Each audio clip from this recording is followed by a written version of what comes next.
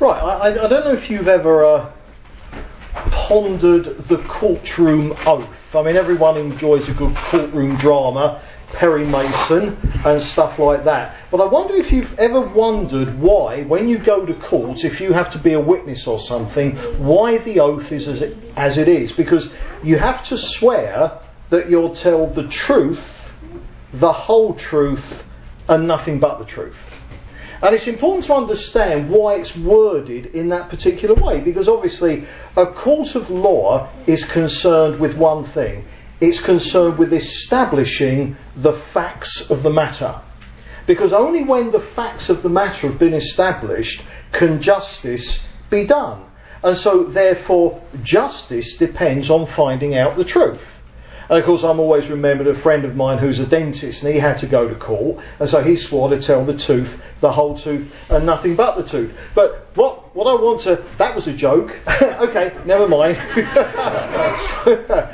So if court cases are concerned with finding out the truth, why can't the oath merely be, I swear to tell the truth? Can you see the point? You say, I swear to tell the truth, the whole truth, and nothing but the truth. Why isn't it enough to just say, I swear to tell the truth? And what I want to show you is because, and this might surprise you, truth alone is no good. In fact, truth on its own can be a lie. Now, let me give you an example. Supposing I'm selling a car. Okay, trust me, I'm a used car salesman. Okay, so I'm selling a car. Now imagine if in the advertisement I put, this car has had 2 careful owners. Now, that's absolutely true. Say that I owned the car and I was a really careful owner, and the guy I bought it off was a really careful owner as well. So if I put in the advert, this car has had 2 careful owners, then that could be absolutely true. But now, imagine if I haven't told you in the advertisement that it actually also had 3 very careless owners before my friend bought it. Can you see the point? So merely the truth, insofar as it goes, can be a falsehood. This car's had 2 careful owners. True. But if you don't know about the 3 careless ones as well, what good is that to you? In fact, you've been misled. So therefore, truth on its own is no good. It's got to be the truth plus the whole truth. Right, okay. So therefore, when you go to court, why can't it be, I swear to tell the truth and the whole truth? Why can't it just be that? Well, because that's no good either. You see, you can have the truth and you can have the whole truth and you can still have a falsehood. Let's go back to me trying to sell my car. This car has had 1 careful owner and the bodywork is excellent. Now, let's suppose that's completely true. I bought the car from new, so it has indeed had 1 careful owner. And also, the bodywork is great. So you've got the truth and you've got the whole truth. But supposing then I put in the advertisement that the car's done 95,000 miles, when in fact it's done 250,000 miles, and I clocked it before I put the advertisement in the paper. Can you see the point?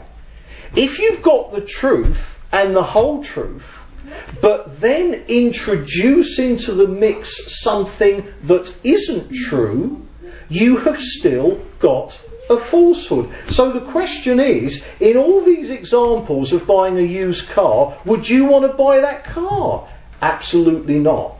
Because you've been told the truth about the car, you've been told the truth and the whole truth about the car, but it's still not a car that you're going to want to buy. And so therefore, can you see, the point about the courtroom oath is that it's only when you've reached the truth, the whole truth, and nothing but the truth, It's only then that you've got the actual truth, so to speak, in all its truthfulness. So therefore the truth, the whole truth, and nothing but the truth. And one might say, well, okay, great, that's very interesting, but so what? You know, it's okay for law students, they need to know all about that. But what's that got to do with us? We're kind of Christians. Well, in actual fact, this is one of the most important things that we as Christians need to understand. If you go to John's Gospel, chapter 8, various verses that we're going to read now. John 8, and I'm going to read verse 31 and 32. To the Jews who had believed him, Jesus said, "If you hold to my teaching, you are really my disciples. Then you will know the truth, and the truth will set you free." So here, Jesus is saying the freedom that we are going to be able to come into as believers in our salvation is all tied up with the truth that Jesus has told us. Now, back to the courtroom.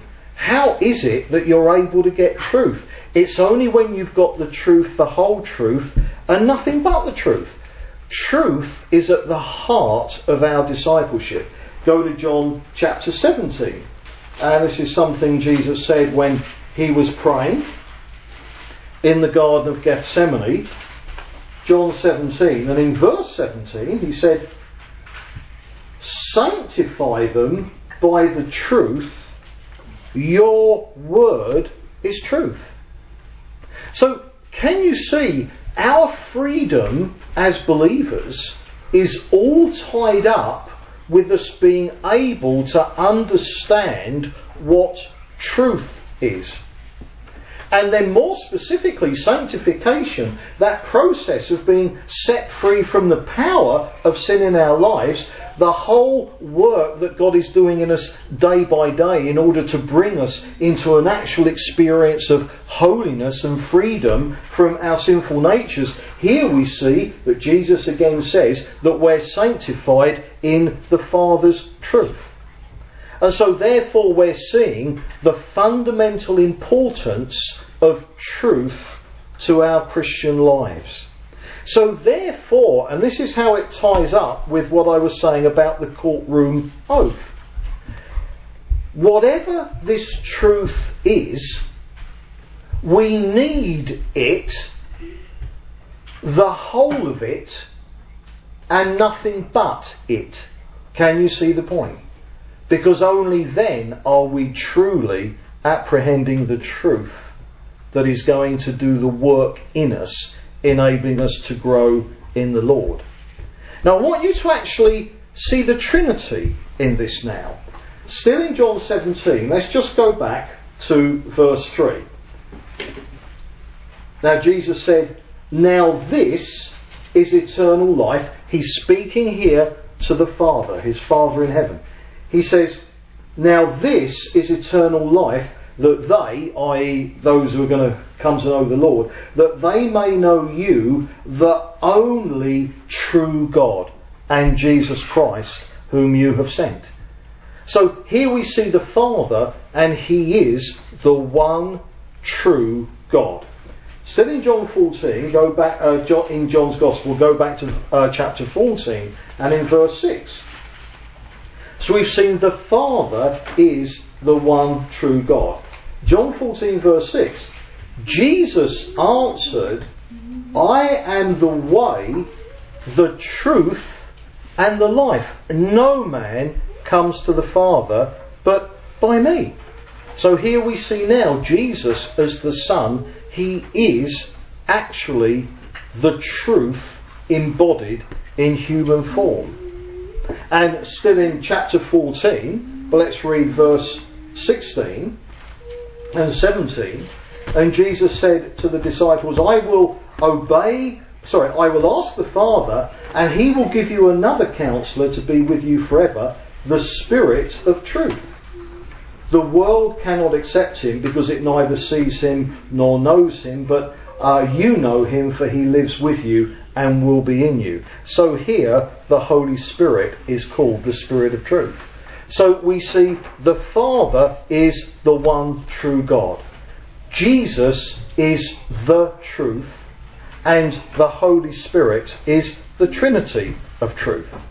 Now, John chapter 16 and verse 13, and we read, when he, the Spirit of truth, comes, he will guide you into all the truth.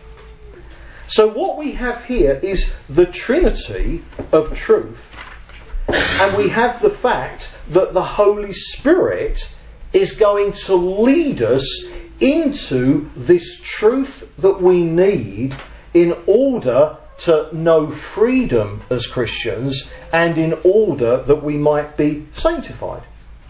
So when we then ask the question, okay, so how do we access this truth?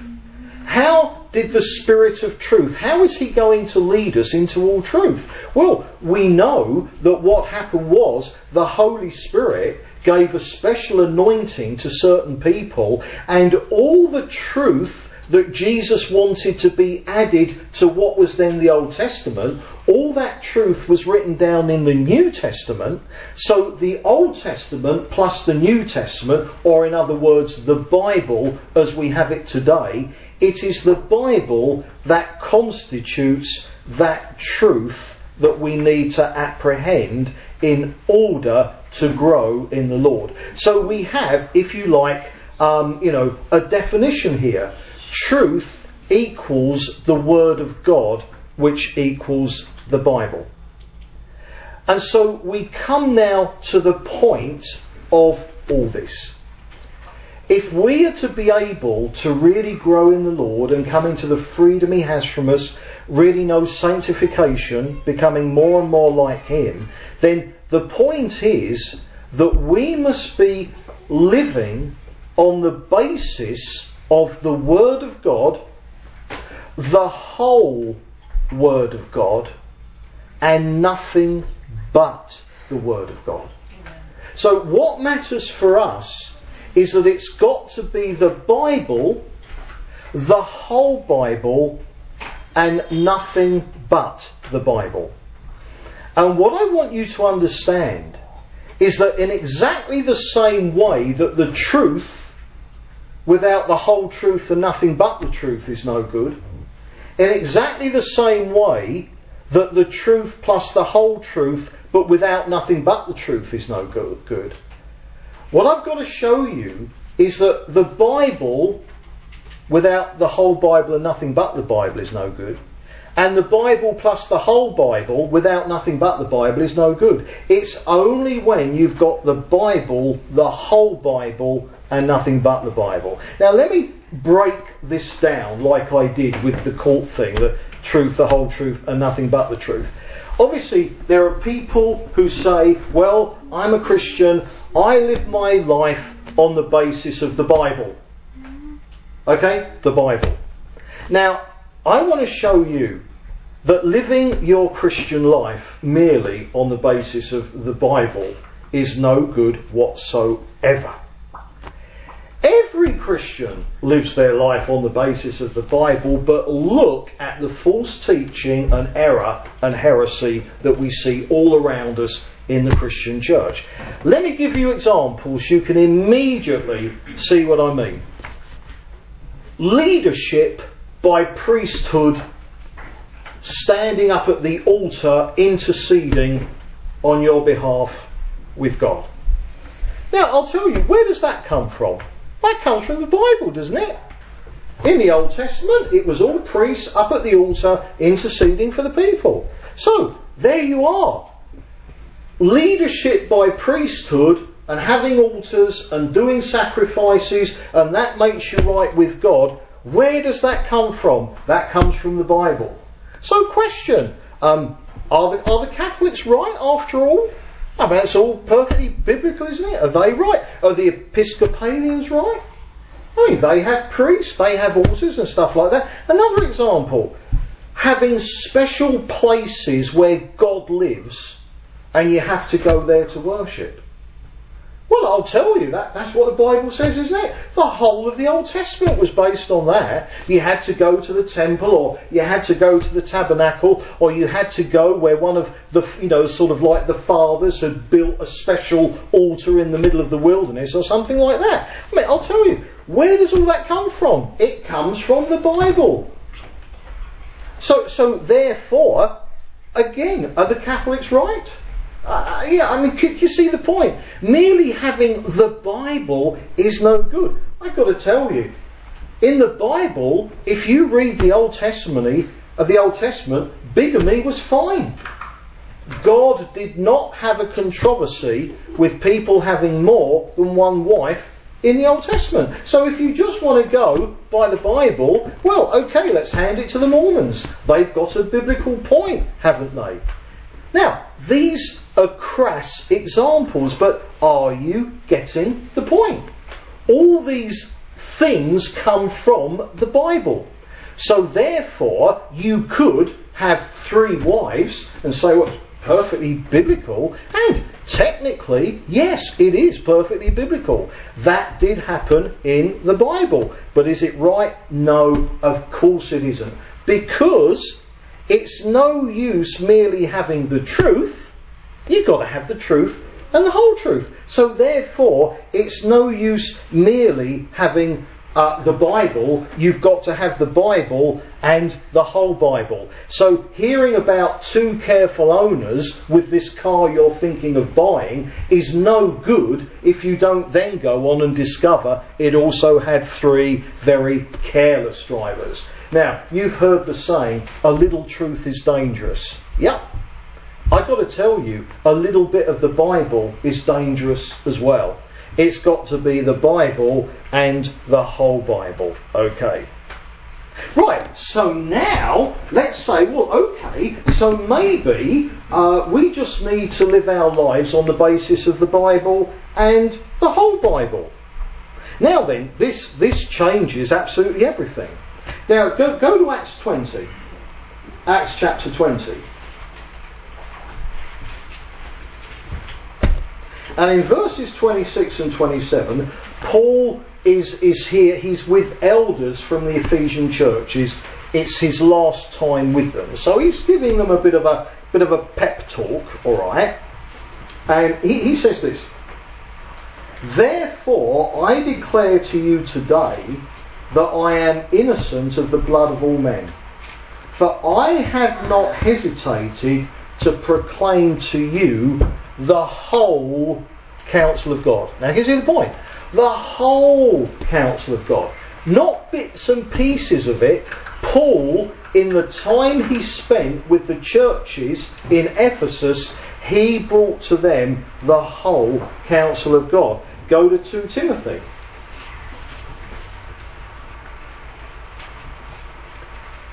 2 Timothy chapter 3 and verse 16. And Paul says, all scripture is God-breathed and is useful for teaching, rebuking, correcting and training in righteousness, so that the man of God may be thoroughly equipped for every good work. But can you see the point? He says all scripture. Now, some scripture is no good for that. In fact, some scripture on its own is a positive hindrance. Because if it lands you up with 3 wives, you're going to have a real problem being a man of God thoroughly equipped for every good work. You see the point? So therefore we're seeing that it's got to be the Bible and the whole Bible. And of course the point is that God has unfolded truth throughout human history in a progressive way. So, up to the time of Jesus, in the previous 4,000 years or so, that truth had been given and people had written different bits of scripture, and by a couple of 100 years before Jesus came, we had what we now call the Old Testament, and it was progressively unfolding. Then with Jesus and the New Covenant, a whole lot more stuff is revealed. Now, once the New Testament was written, that's it. We have all the revelation that there is. But can you see, because it all unfolded in bits and pieces over a long period of time, it was only when you got to the point where you had the whole lot that you could therefore understand properly all the bits of revelation that had come before. You see the point? So although Israel had the Old Testament scriptures, until the truth of the New Covenant, until the New Testament was fully written, there were many, many things in the Old Testament that could never make proper sense. Hence, from the Old Testament, you can argue for priesthood, for multiple wives, for altars, for all kinds of things that in the light of the New Testament we know are wrong. So there's always a principle. Later revelation always casts light on the revelation that has come before. So therefore, all previous revelation is interpreted in the light of revelation that comes later. Or to put it another way, later data always interprets previous data. So now we have another joke. Captain, may I speak with you later, data? Okay, right, okay. That was a Star Trek joke, right. But can you see the point? It's only when you've got the whole of the revelation that you can then fully understand the point of revelation that had gone before. Therefore, in regards to that, go to 1 Peter.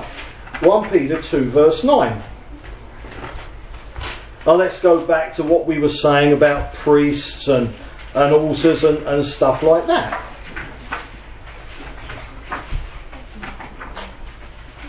And 1 Peter chapter 2 and verse 9, and he says,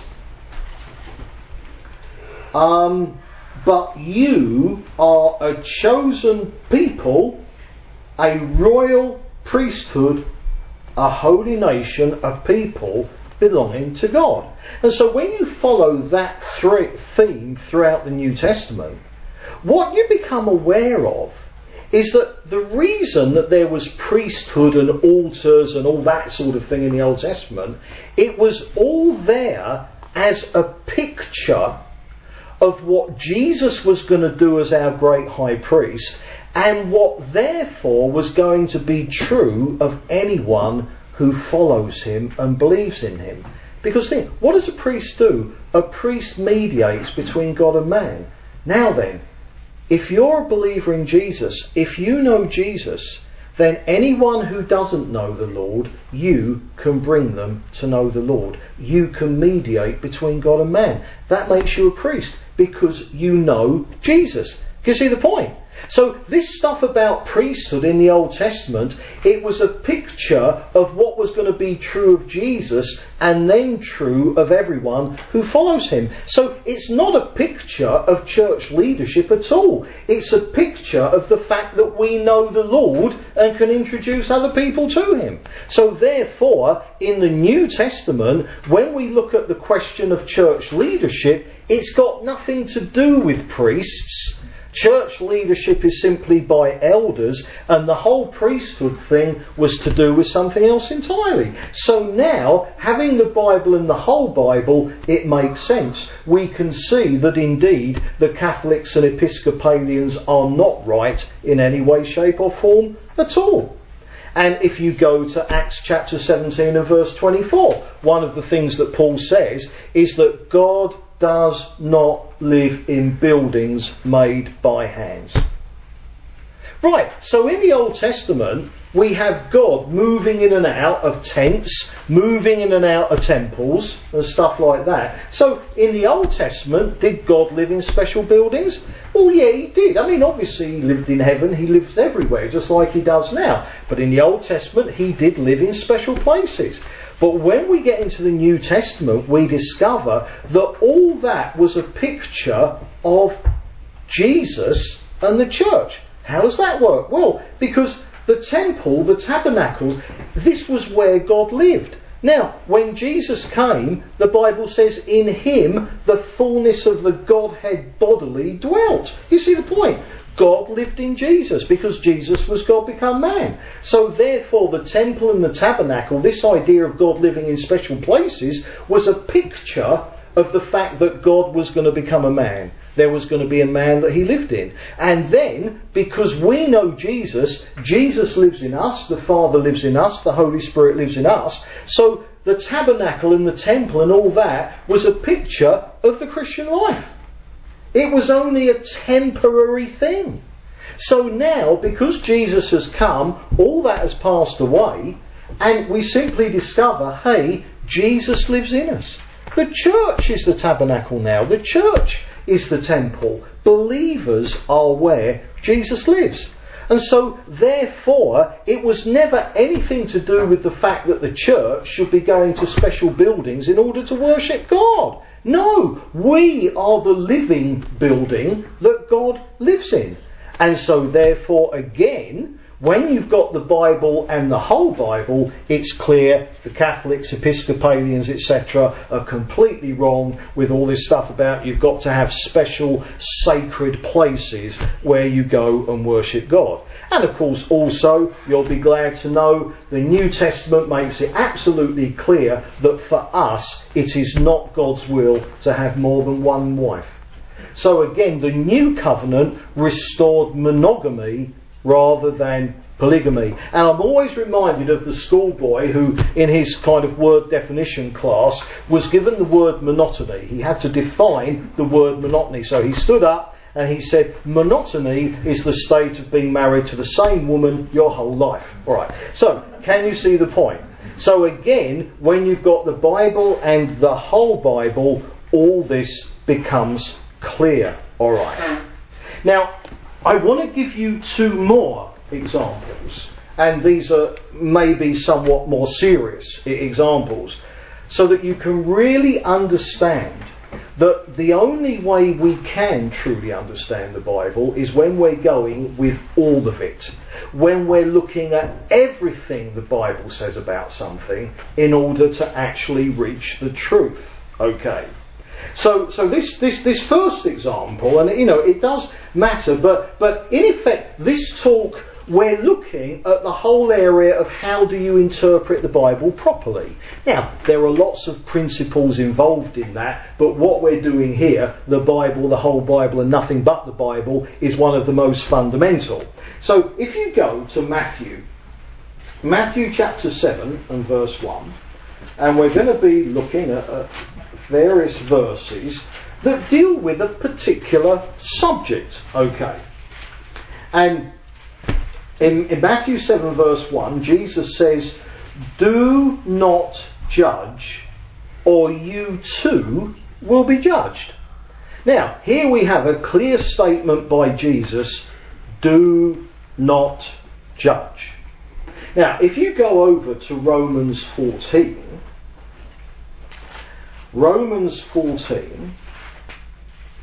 now obviously by judging, what we're talking about here is when you are reaching a conclusion that you think someone is wrong. That's basically what judging is.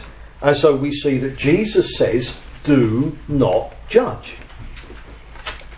Now Romans 14, and let's read verse 4 first of all, and then we'll read verse 13. So Romans 14 verse 4. Who are you to judge someone else's servant? To his own master he stands or falls, and he will stand, for the Lord is able to make him stand. And then down in verse 13, therefore let us stop passing judgment on one another. Now here we have read something that Jesus said, and now something that Paul says, and there's absolutely no question that this is saying, don't judge one another. Don't tell each other that you're wrong. Now, when I became a Christian, I obviously started to read the Bible. And there were lots of things I was seeing in the Bible that the Christians who I was in fellowship, having now become a Christian, kind of either weren't taking any notice of or actually doing the opposite. And so I started to say things like, well, hang on a sec, there's something wrong here. And I'd be pointing out verses in the Bible and saying, well, hang on a sec, what about... And I would be told, Beresford, don't judge. And I was silenced. And I was silenced by being pointed to these verses. Beresford, you mustn't judge us. Now, it raised a big question in my own mind, because I'm thinking, now, on the basis of reading the Bible, I'm saying that there are certain things here that are wrong that we need to look at. I've got everyone, in particular, the minister, the priest, in particular, I've got all the leaders telling me, Beresford, be quiet, it's wrong to judge. And I'm sitting there and I'm thinking, I'm saying I think there are things that are wrong. And I'm being told it's wrong to say that anything is wrong. And I'm thinking, so why is it okay for you to tell me that I'm wrong for suggesting that something's wrong, but it's wrong for me to suggest anything is wrong? You see the point? So the thing was, I was being told, Beresford, you mustn't judge, and yet as I'm being told that, they're judging me. They're telling me I'm wrong to say anything's wrong. So I think, well, why is it all right for you to say that I'm wrong, but this is fair, And I thought, I'm missing something here. This can't be right. Now, go to 1 Corinthians chapter 5. Because remember, we're talking at this point about the Bible and the whole Bible. And in 1 Corinthians chapter 5, Paul is writing about someone who was in the church who was living such a terrible life that Paul was saying to them, you shouldn't even let this person be in the church.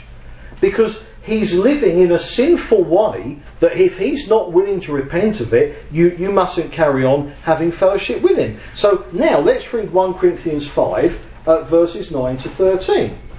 And Paul says, I have written to you in my letter not to associate with sexually immoral people, not at all meaning the people of this world who are immoral or greedy and swindlers or idolaters. In that case, you would have to leave this world.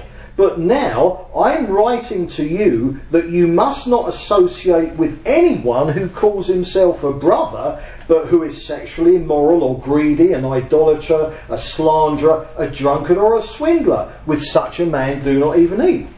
What business is it of mine to judge those outside the church? Are you not to judge those inside the church? God will judge those outside. Expel the wicked man from among you.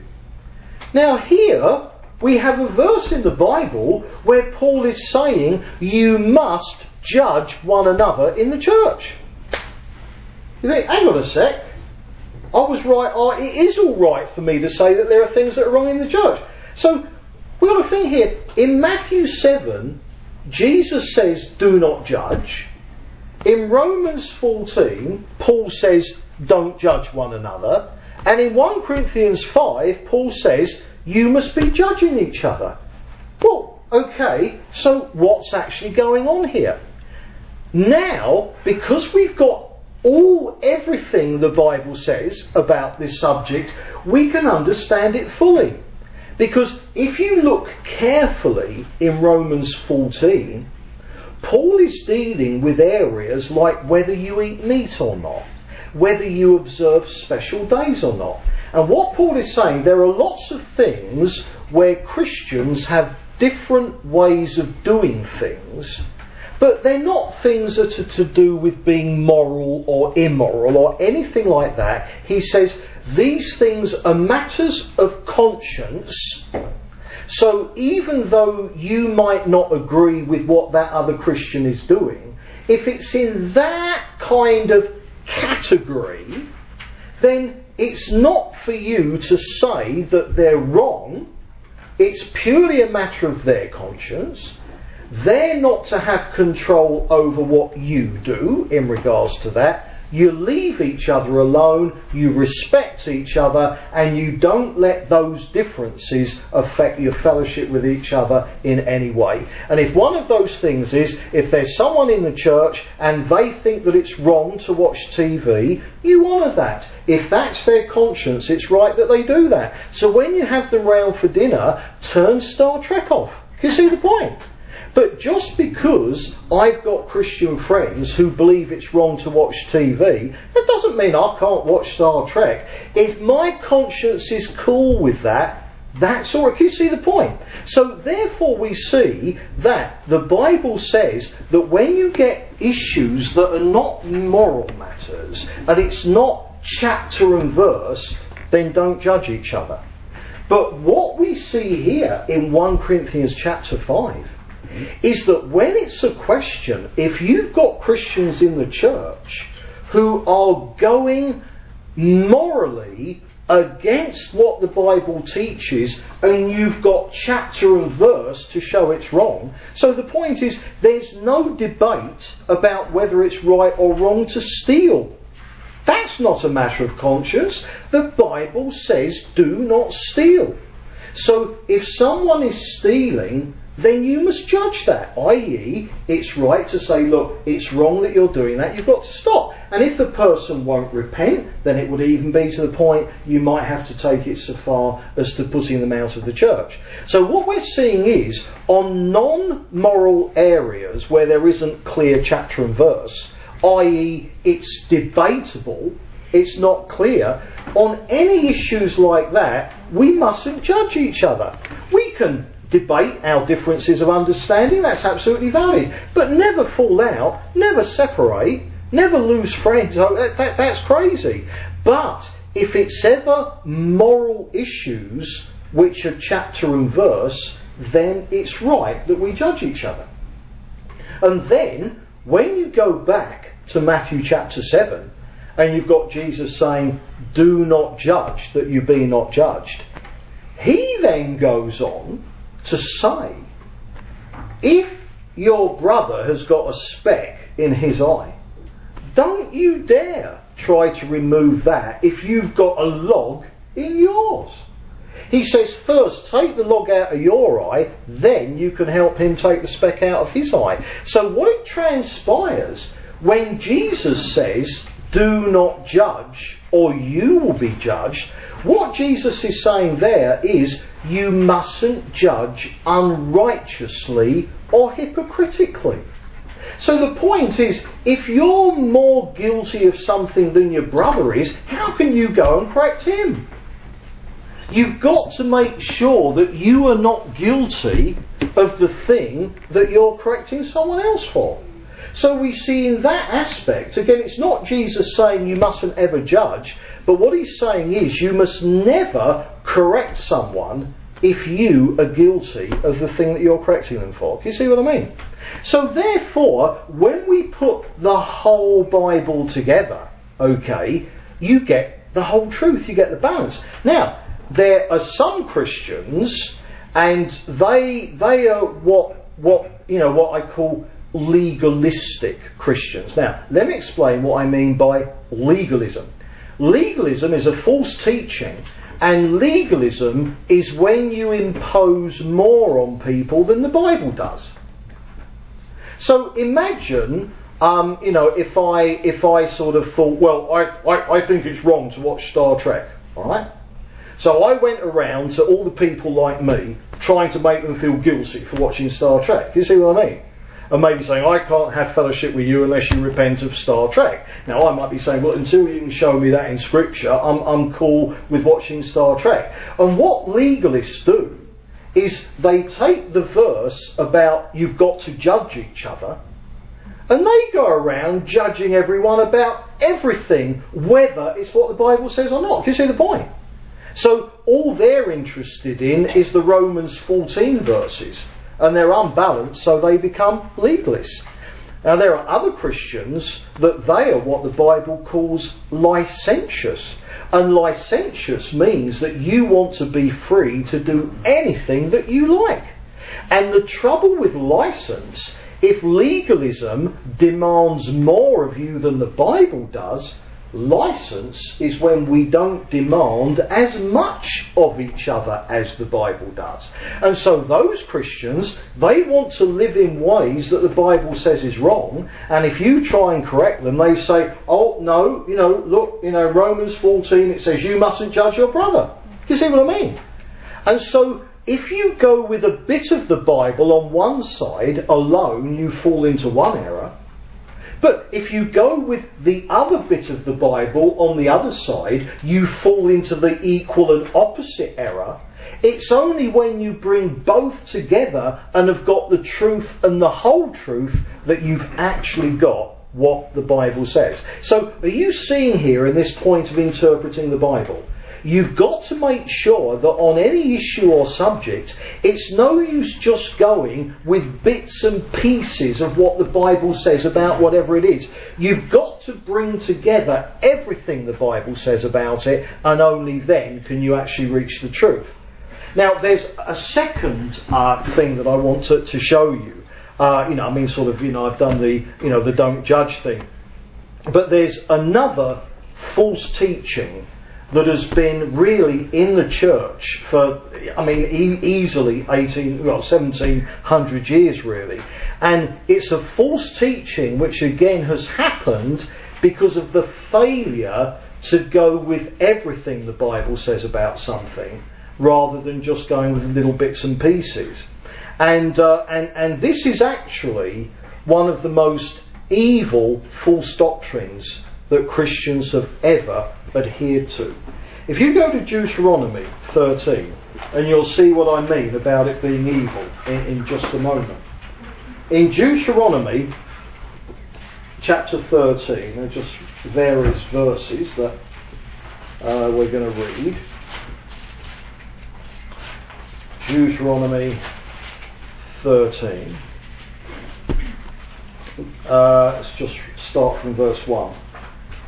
If a prophet or one who foretells by dreams appears among you and announces to you a miraculous sign or wonder, and if the sign or wonder of which he has spoken takes place, and he says, let us go after other gods you have not known, and let us worship them, you must not listen to the words of the prophet or the dreamer. Now go to verse 5.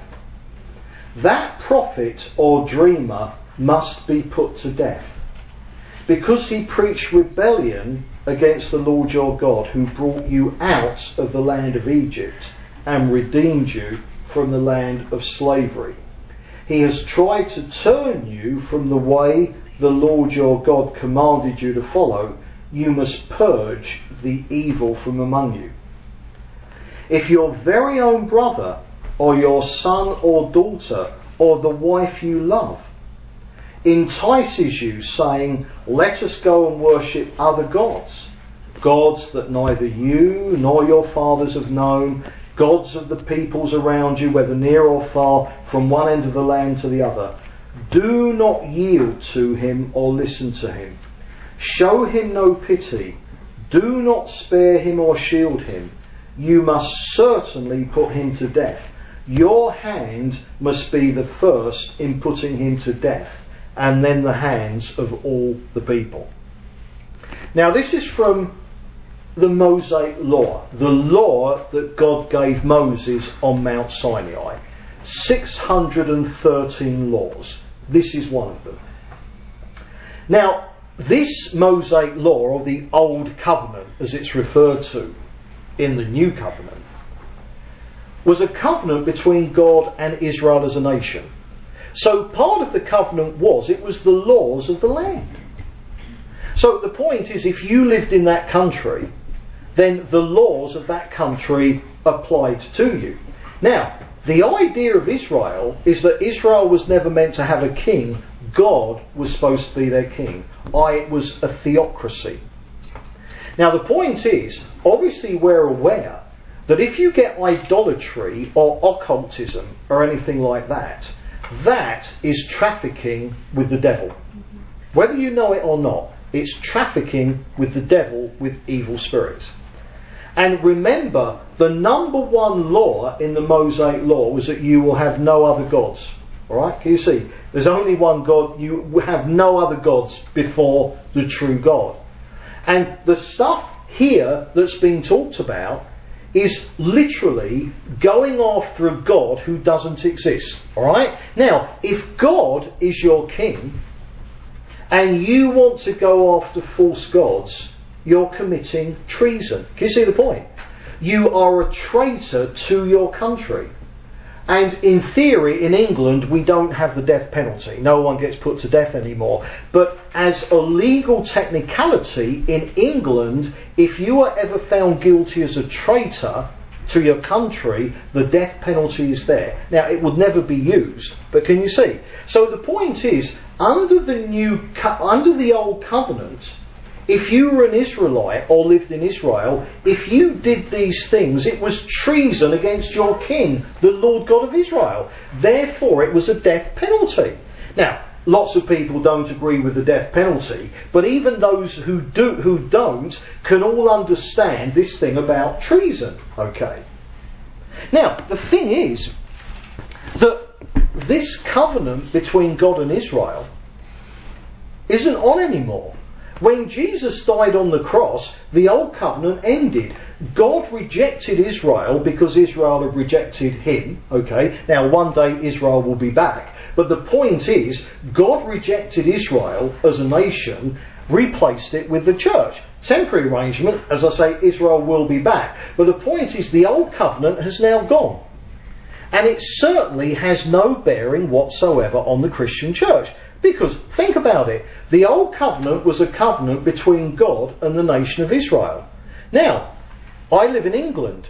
When I'm in England, I am not subject to the laws of Germany. Do you see what I mean? It just doesn't apply to me. So the old covenant doesn't apply to us as Christians. We are not living in the nation of Israel with God as our king. Do you see what I mean? And at the moment, even if you were living in Israel, God is not the king of Israel actually at the moment. He's rejected them. The church is his people now. Israel will be his nation again in the future, but not at the moment. So here's the point. When you put the whole of the Bible together, the New Testament makes absolutely clear that the Old Covenant is gone. Now, when we ask the question, what do you do when you get bad behaviour in the church? Now, in Israel, when you got bad behaviour, well, people were either flogged, because they didn't have prisons then, they were either flogged or put to death. They were the punishments under that nation. But when we ask the question, in a church, if someone is even in unrepentant sin, what's the only thing that a Christian church can bring to bear against that person? You put them out of church. That's it. The only power the Christian church has to police itself is that you put someone out of the church, you don't have fellowship with them. Now, in the 4th century, there was a guy called Augustine of Hippo. And he remains today one of the most influential thinkers in the Christian church. I can't even work out whether he was a genuine believer or not. He might just have been by the skin of his teeth, but he certainly had some really weird ideas. He worshipped Mary. He's considered today, for hundreds and hundreds of years, he's considered to be the father of the Catholic Church. i.e., it was his teachings that the Catholic Church was eventually based on. Now, one of the teachings that he developed, and he brought this out in a book called The City of God, was the idea, because remember, when the Roman emperor supposedly became a Christian, again, I don't know whether he did or he didn't, it looks to me like he didn't, but at the end of the day, who cares? The point is, he became a pretty weird Christian if he did get converted. And what he did, he made Christianity the official religion of the Roman Empire.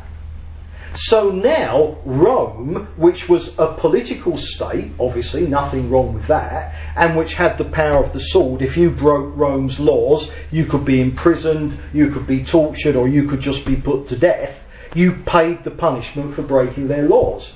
Well, now Christianity is their official religion.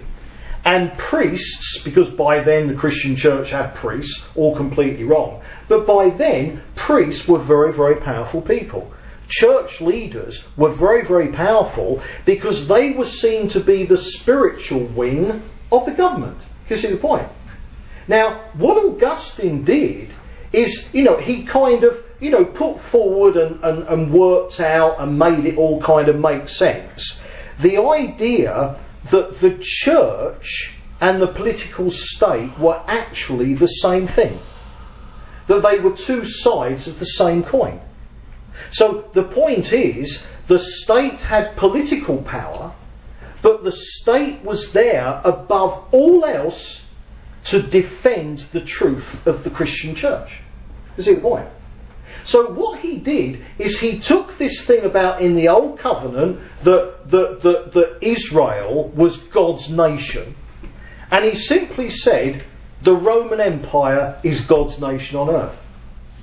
Therefore, the power of magistrates, justices, all that kind of thing, they weren't anymore just, okay, this person has been caught stealing. If we find him guilty, we've got to punish him. Now, disagreeing with the teaching of the church became a crime. You see the point? It wasn't before. But now, disagreeing with church doctrine is now a crime as surely as stealing or murdering was. So what happened was, as a result of Augustine's teachings, the church, which by then was the Catholic Church, embraced a belief which said it is valid to use violence in order to spread the word of God. So the idea being was, if people were heretics, they were to be punished by the state.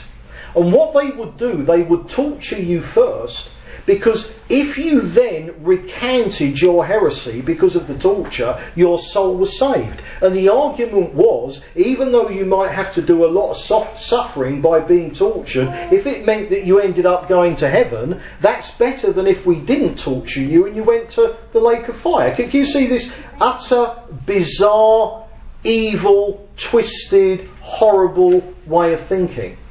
And that is why, for 1,000 years, the Catholic Church commanded political power by simply persecuting and murdering those who disagreed with it. You see the point? Because they went with this Augustinian doctrine that the church, the state, was the political wing and the church was the spiritual wing. Okay. So they actually would use violence against those they thought were the enemy of the church. So, therefore, we have a situation where, in the name of maintaining the purity of the church, and even in the name of spreading the gospel and evangelism, we now have the use of violence justified against people. Now, obviously, as Christians, we are very aware of the horrors of the Catholic Church and what it has done to people when it was able to get away with it. But here's the bit that might surprise you, and it's part of genuine church history that often is not as understood as it should be. In fact, it's a part of church history that a lot of Christians actively try to hide. Because what isn't realised, when the Reformation came, alright, people like Luther, Calvin, Zwingli, okay, these guys were Catholic priests and they got saved. They read the Bible and they realised, hey, salvation is by believing in Jesus. And they came to know the Lord, and that was wonderful. And they started preaching the gospel.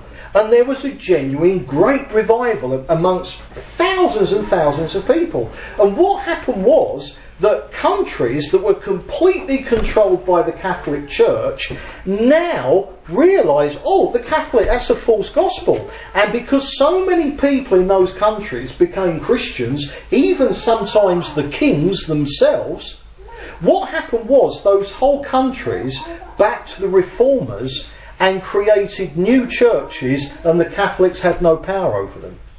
Now, in the countries where the Catholic Church won, these new Christians, these reformers who were teaching against the Catholic Church, well, what did the Catholic Church do to people like that? They imprisoned them, they tortured them, they murdered them. Alright? And Christians, are often saying, what an evil thing the Catholic Church did there. Absolutely no problem at all. But something else started to happen in the nations that became reformed. Where the Reformation won, where the state churches became genuine Christian churches, something else started to happen. Remember, the people with the influence, the main teachers in these churches, were people like Luther, Calvin, Zwingli, etc., etc. These were the thinkers, these were the men whose teachings were demonstrating from the Bible what the true gospel was. But the thing is, these guys were nevertheless converted Catholics. And any Catholic in their thinking was completely Augustinian, because Augustine was the principal theologian of the Catholic Church. So even though the reformers genuinely came to know the Lord and genuinely came to realise the only way you can be saved is by faith in Jesus, and it's got nothing to do with the church at all, it's purely between you and Jesus, believing in Jesus as your saviour, although the reformers were clear on that and preached that, and therefore a great revival happened, nevertheless they still believed with Augustine that their churches were the spiritual wing of the political powers in those countries. Now, obviously, they wanted to defend what they saw as being the truth. Now, in those countries, there were other people emerged, and they were two different types of people.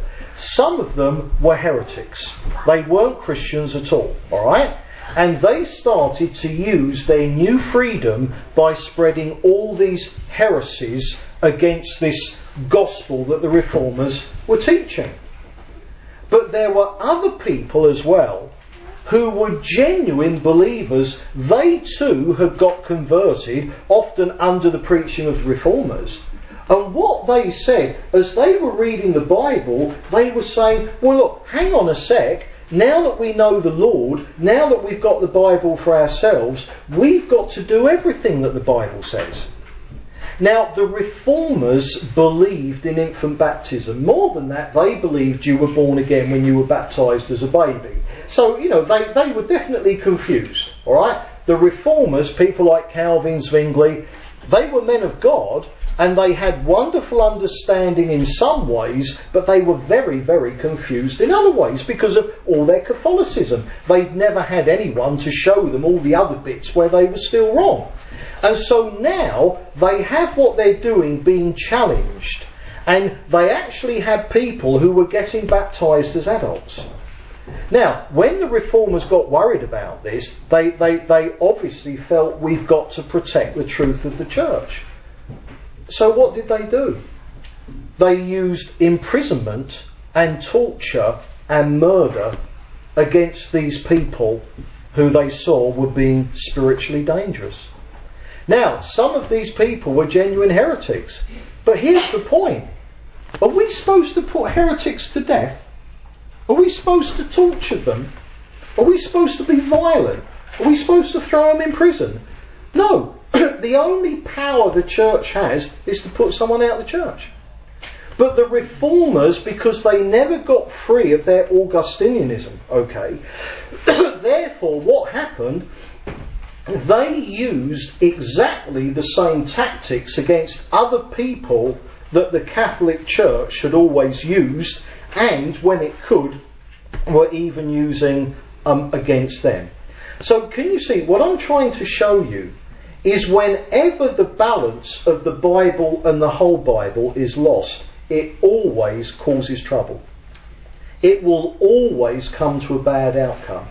Now, some outcomes aren't as bad as others, but one of the tragedies is that one aspect of the Reformation is that it was actually a Holocaust in which thousands and thousands of innocent people were killed by the newly converted reformers.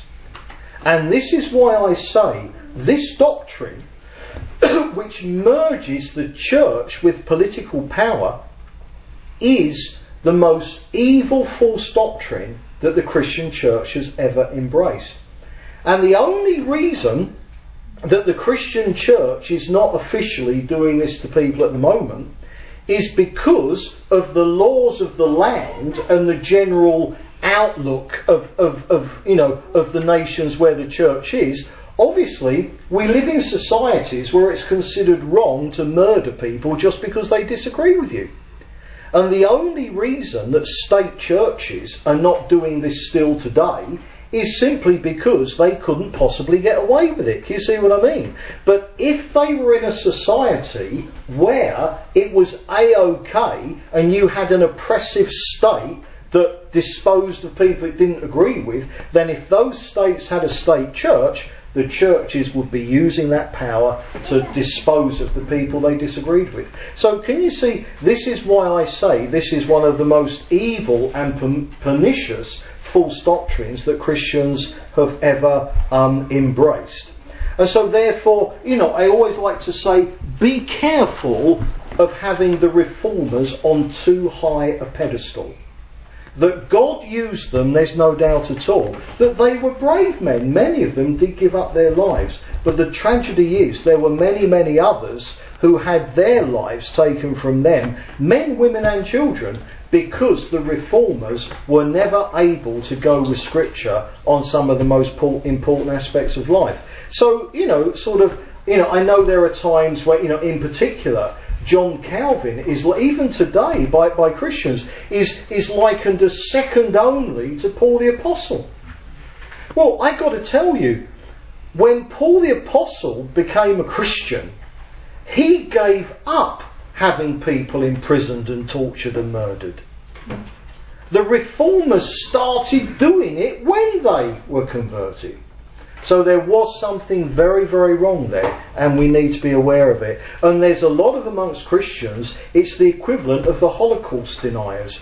People who want to say, the Nazis and the 6 million Jews, that never happened. Because they want to whitewash it. And there are lots of Christians, they want to whitewash the Reformation. No. Countless hundreds and thousands of Anabaptists died because the Reformers had this false doctrine because they weren't looking at the Bible and the whole Bible. Okay. So, where we've got to now is it's got to be the Word of God and the whole Word of God. The Bible and the whole Bible. But we've still got to move on to this third thing, because I've got to show you that even having the Bible and the whole Bible still isn't sufficient. Now, why not?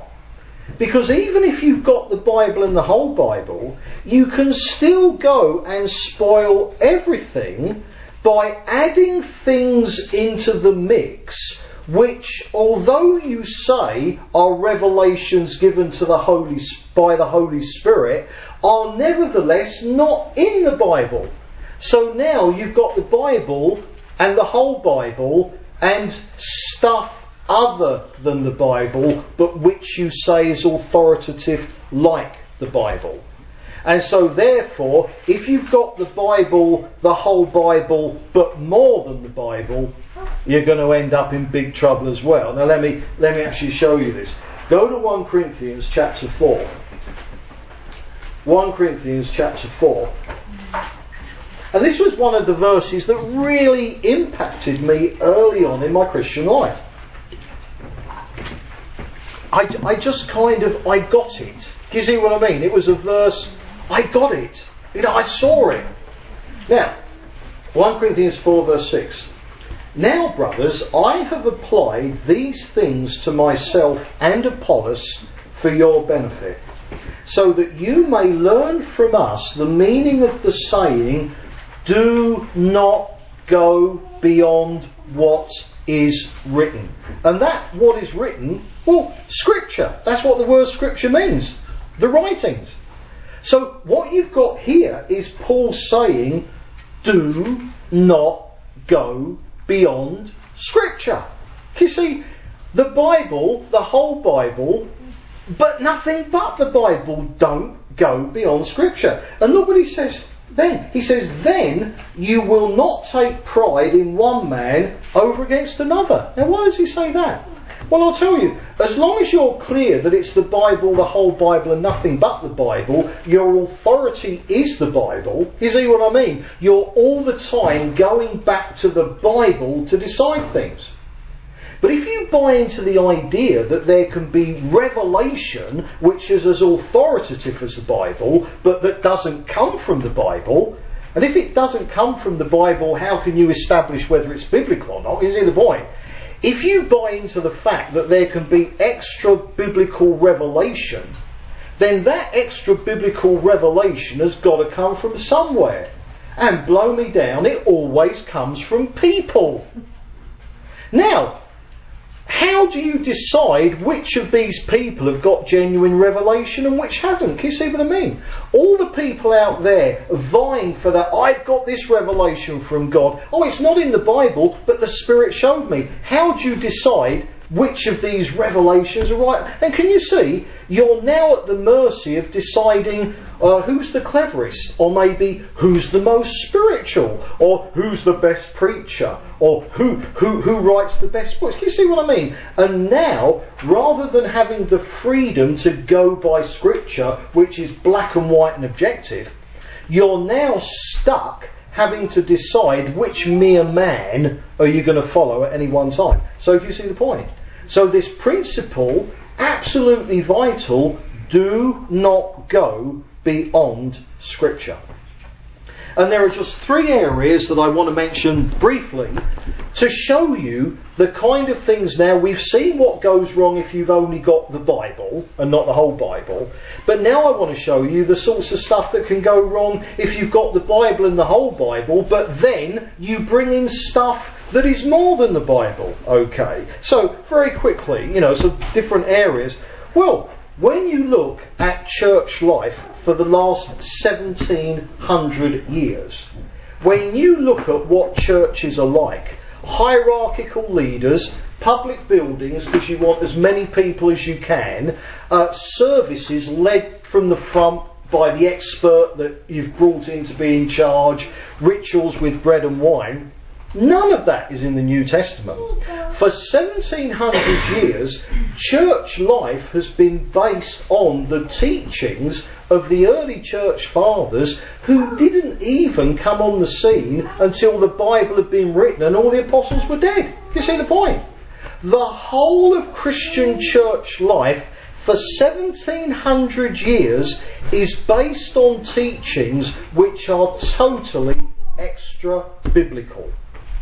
They are not to be found in the New Testament. Moreover, these teachings go against what the New Testament teaches. And yet we say that these extra biblical revelations that came through the early church fathers, we say that they are more authoritative than the New Testament in the area of church life. There's no such thing in the Bible as the pastor of the church. There's no such thing in the New Testament as a church service. There's no such thing in the Bible as like the sanctuary that you see, all this is based on extra biblical teachings. And yet Paul the Apostle said, do not go beyond Scripture. So for 1700 years, Christians have based church life on teachings which totally go beyond the Bible. Okay. So, and if you look at the worst of Catholicism, worshipping Mary, purgatory, indulgences, all these things, nothing to do with the Bible. They all come from teachings which are outside of the Bible.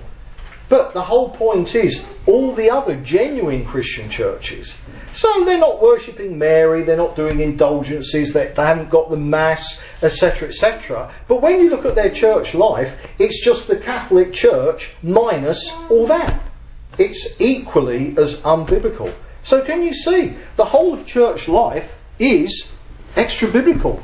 It's not going by the rule of the Bible, the whole Bible, and nothing but the Bible.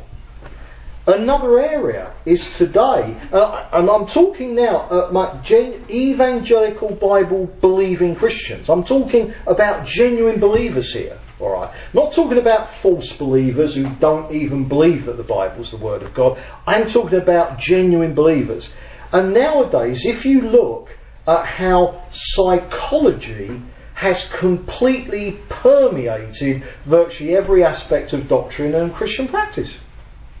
And now, I mean, obviously, if we went by the Bible, you wouldn't have seminaries where you go to train to be a professional church leader, because the Bible didn't have anything to do with that. But the point is, nowadays, if you want to be unbiblical and if you want to go be the pastor of a church, if you go to seminary, a lot of your time will be being taught modern psychology, so you learn how to handle people.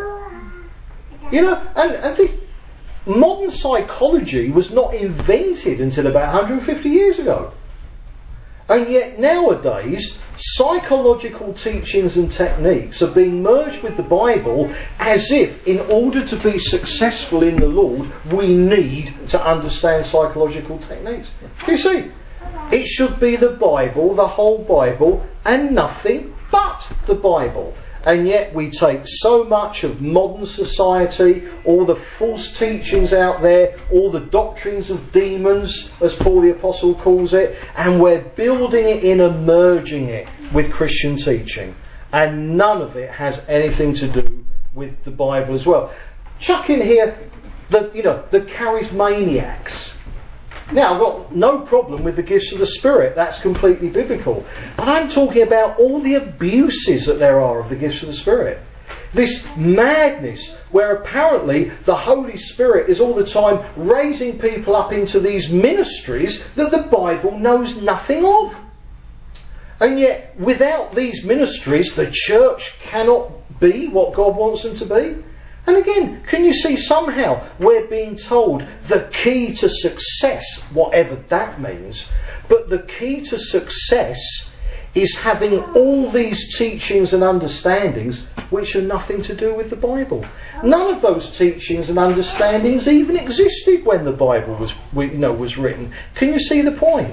And also with the charismatic movement, the way that they're merging psychological techniques, and you get all this healing of the memory stuff, this regressing people back into the womb, because apparently a lot of our problems are to do with things that happened when we were in the womb, so you have to go back, be counselled, all the absolute nonsense. And so much of what we see in the charismatic movement, look at stuff like the Toronto Blessing, etc. That stuff in that genre. Now, the whole point is all that has always existed in occult movements. And what we're doing, we're merging these things, and we're saying this is something that the Holy Spirit's doing. Now, let me make it clear. I'm not saying there are no manifestations of the Holy Spirit when He moves amongst His people. I'm not saying that at all. But I'm talking about these counterfeit ones, where people are out of their heads, when the Bible says that all things must be done decently and in order. Can you see the point? This is all another example of where we're actually going with extra biblical teachings and practices, rather than observing this simple principle that I'm showing you, that it's got to be the Bible, the whole Bible, and nothing but the Bible. And now just the third area that I'd say, which I think is tremendously important when it comes to extra biblical stuff, is this. Beware of systematic theology. Be careful of theological systems. Be wary of creeds. Now, let me make it absolutely clear. I'm not saying that these things are wrong per se.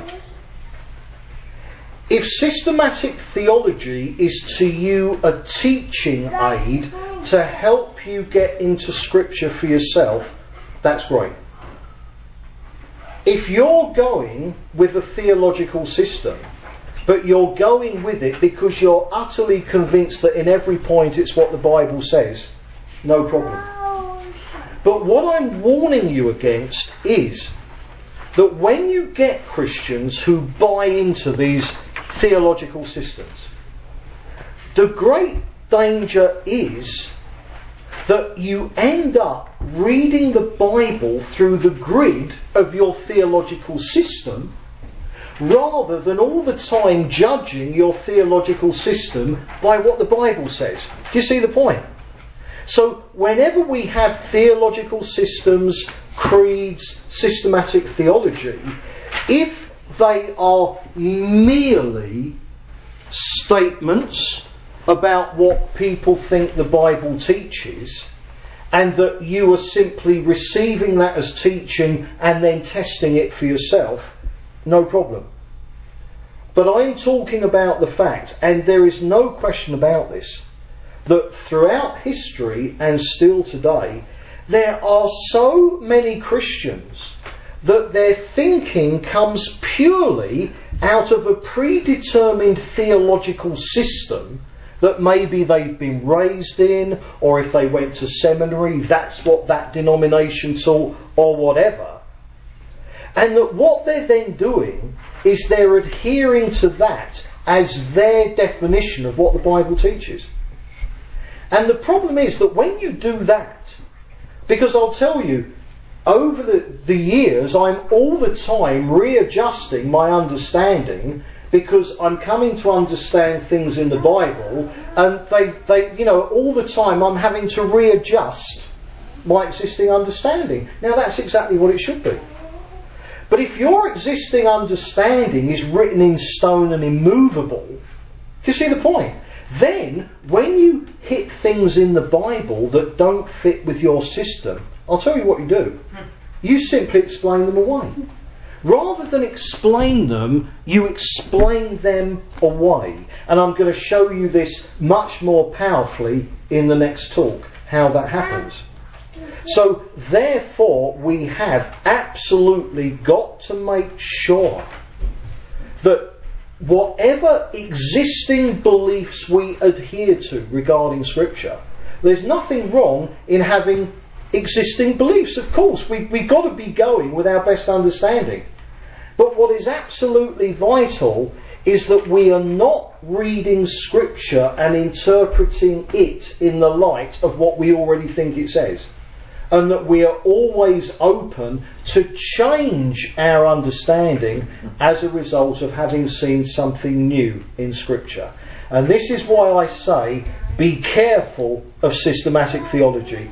Be careful of theological systems. Be careful of creeds. Because the trouble is, you can hold to a theological system and then you read something in the Bible that you've missed.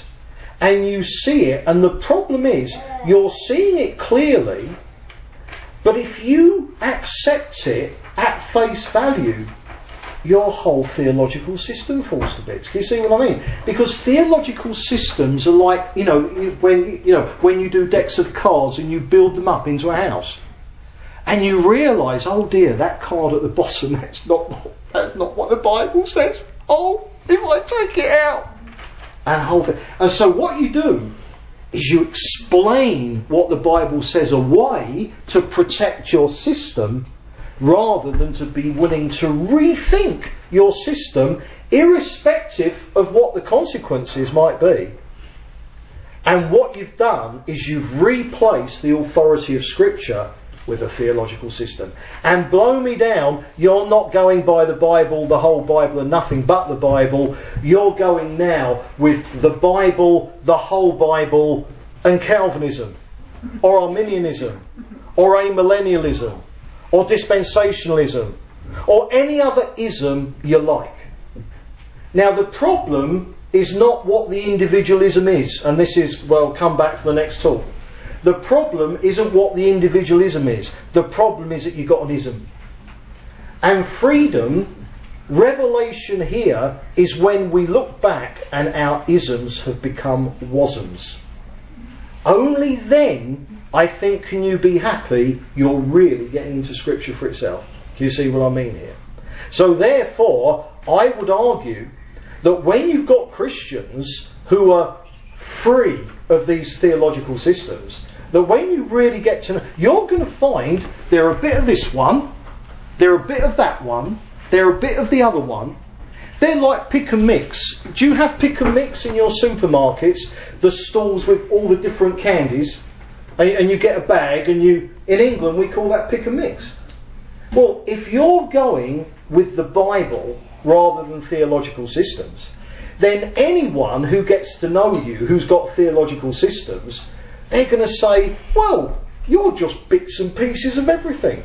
And I say, yep, that's me. You see what I mean? Because all that matters is what the Bible says.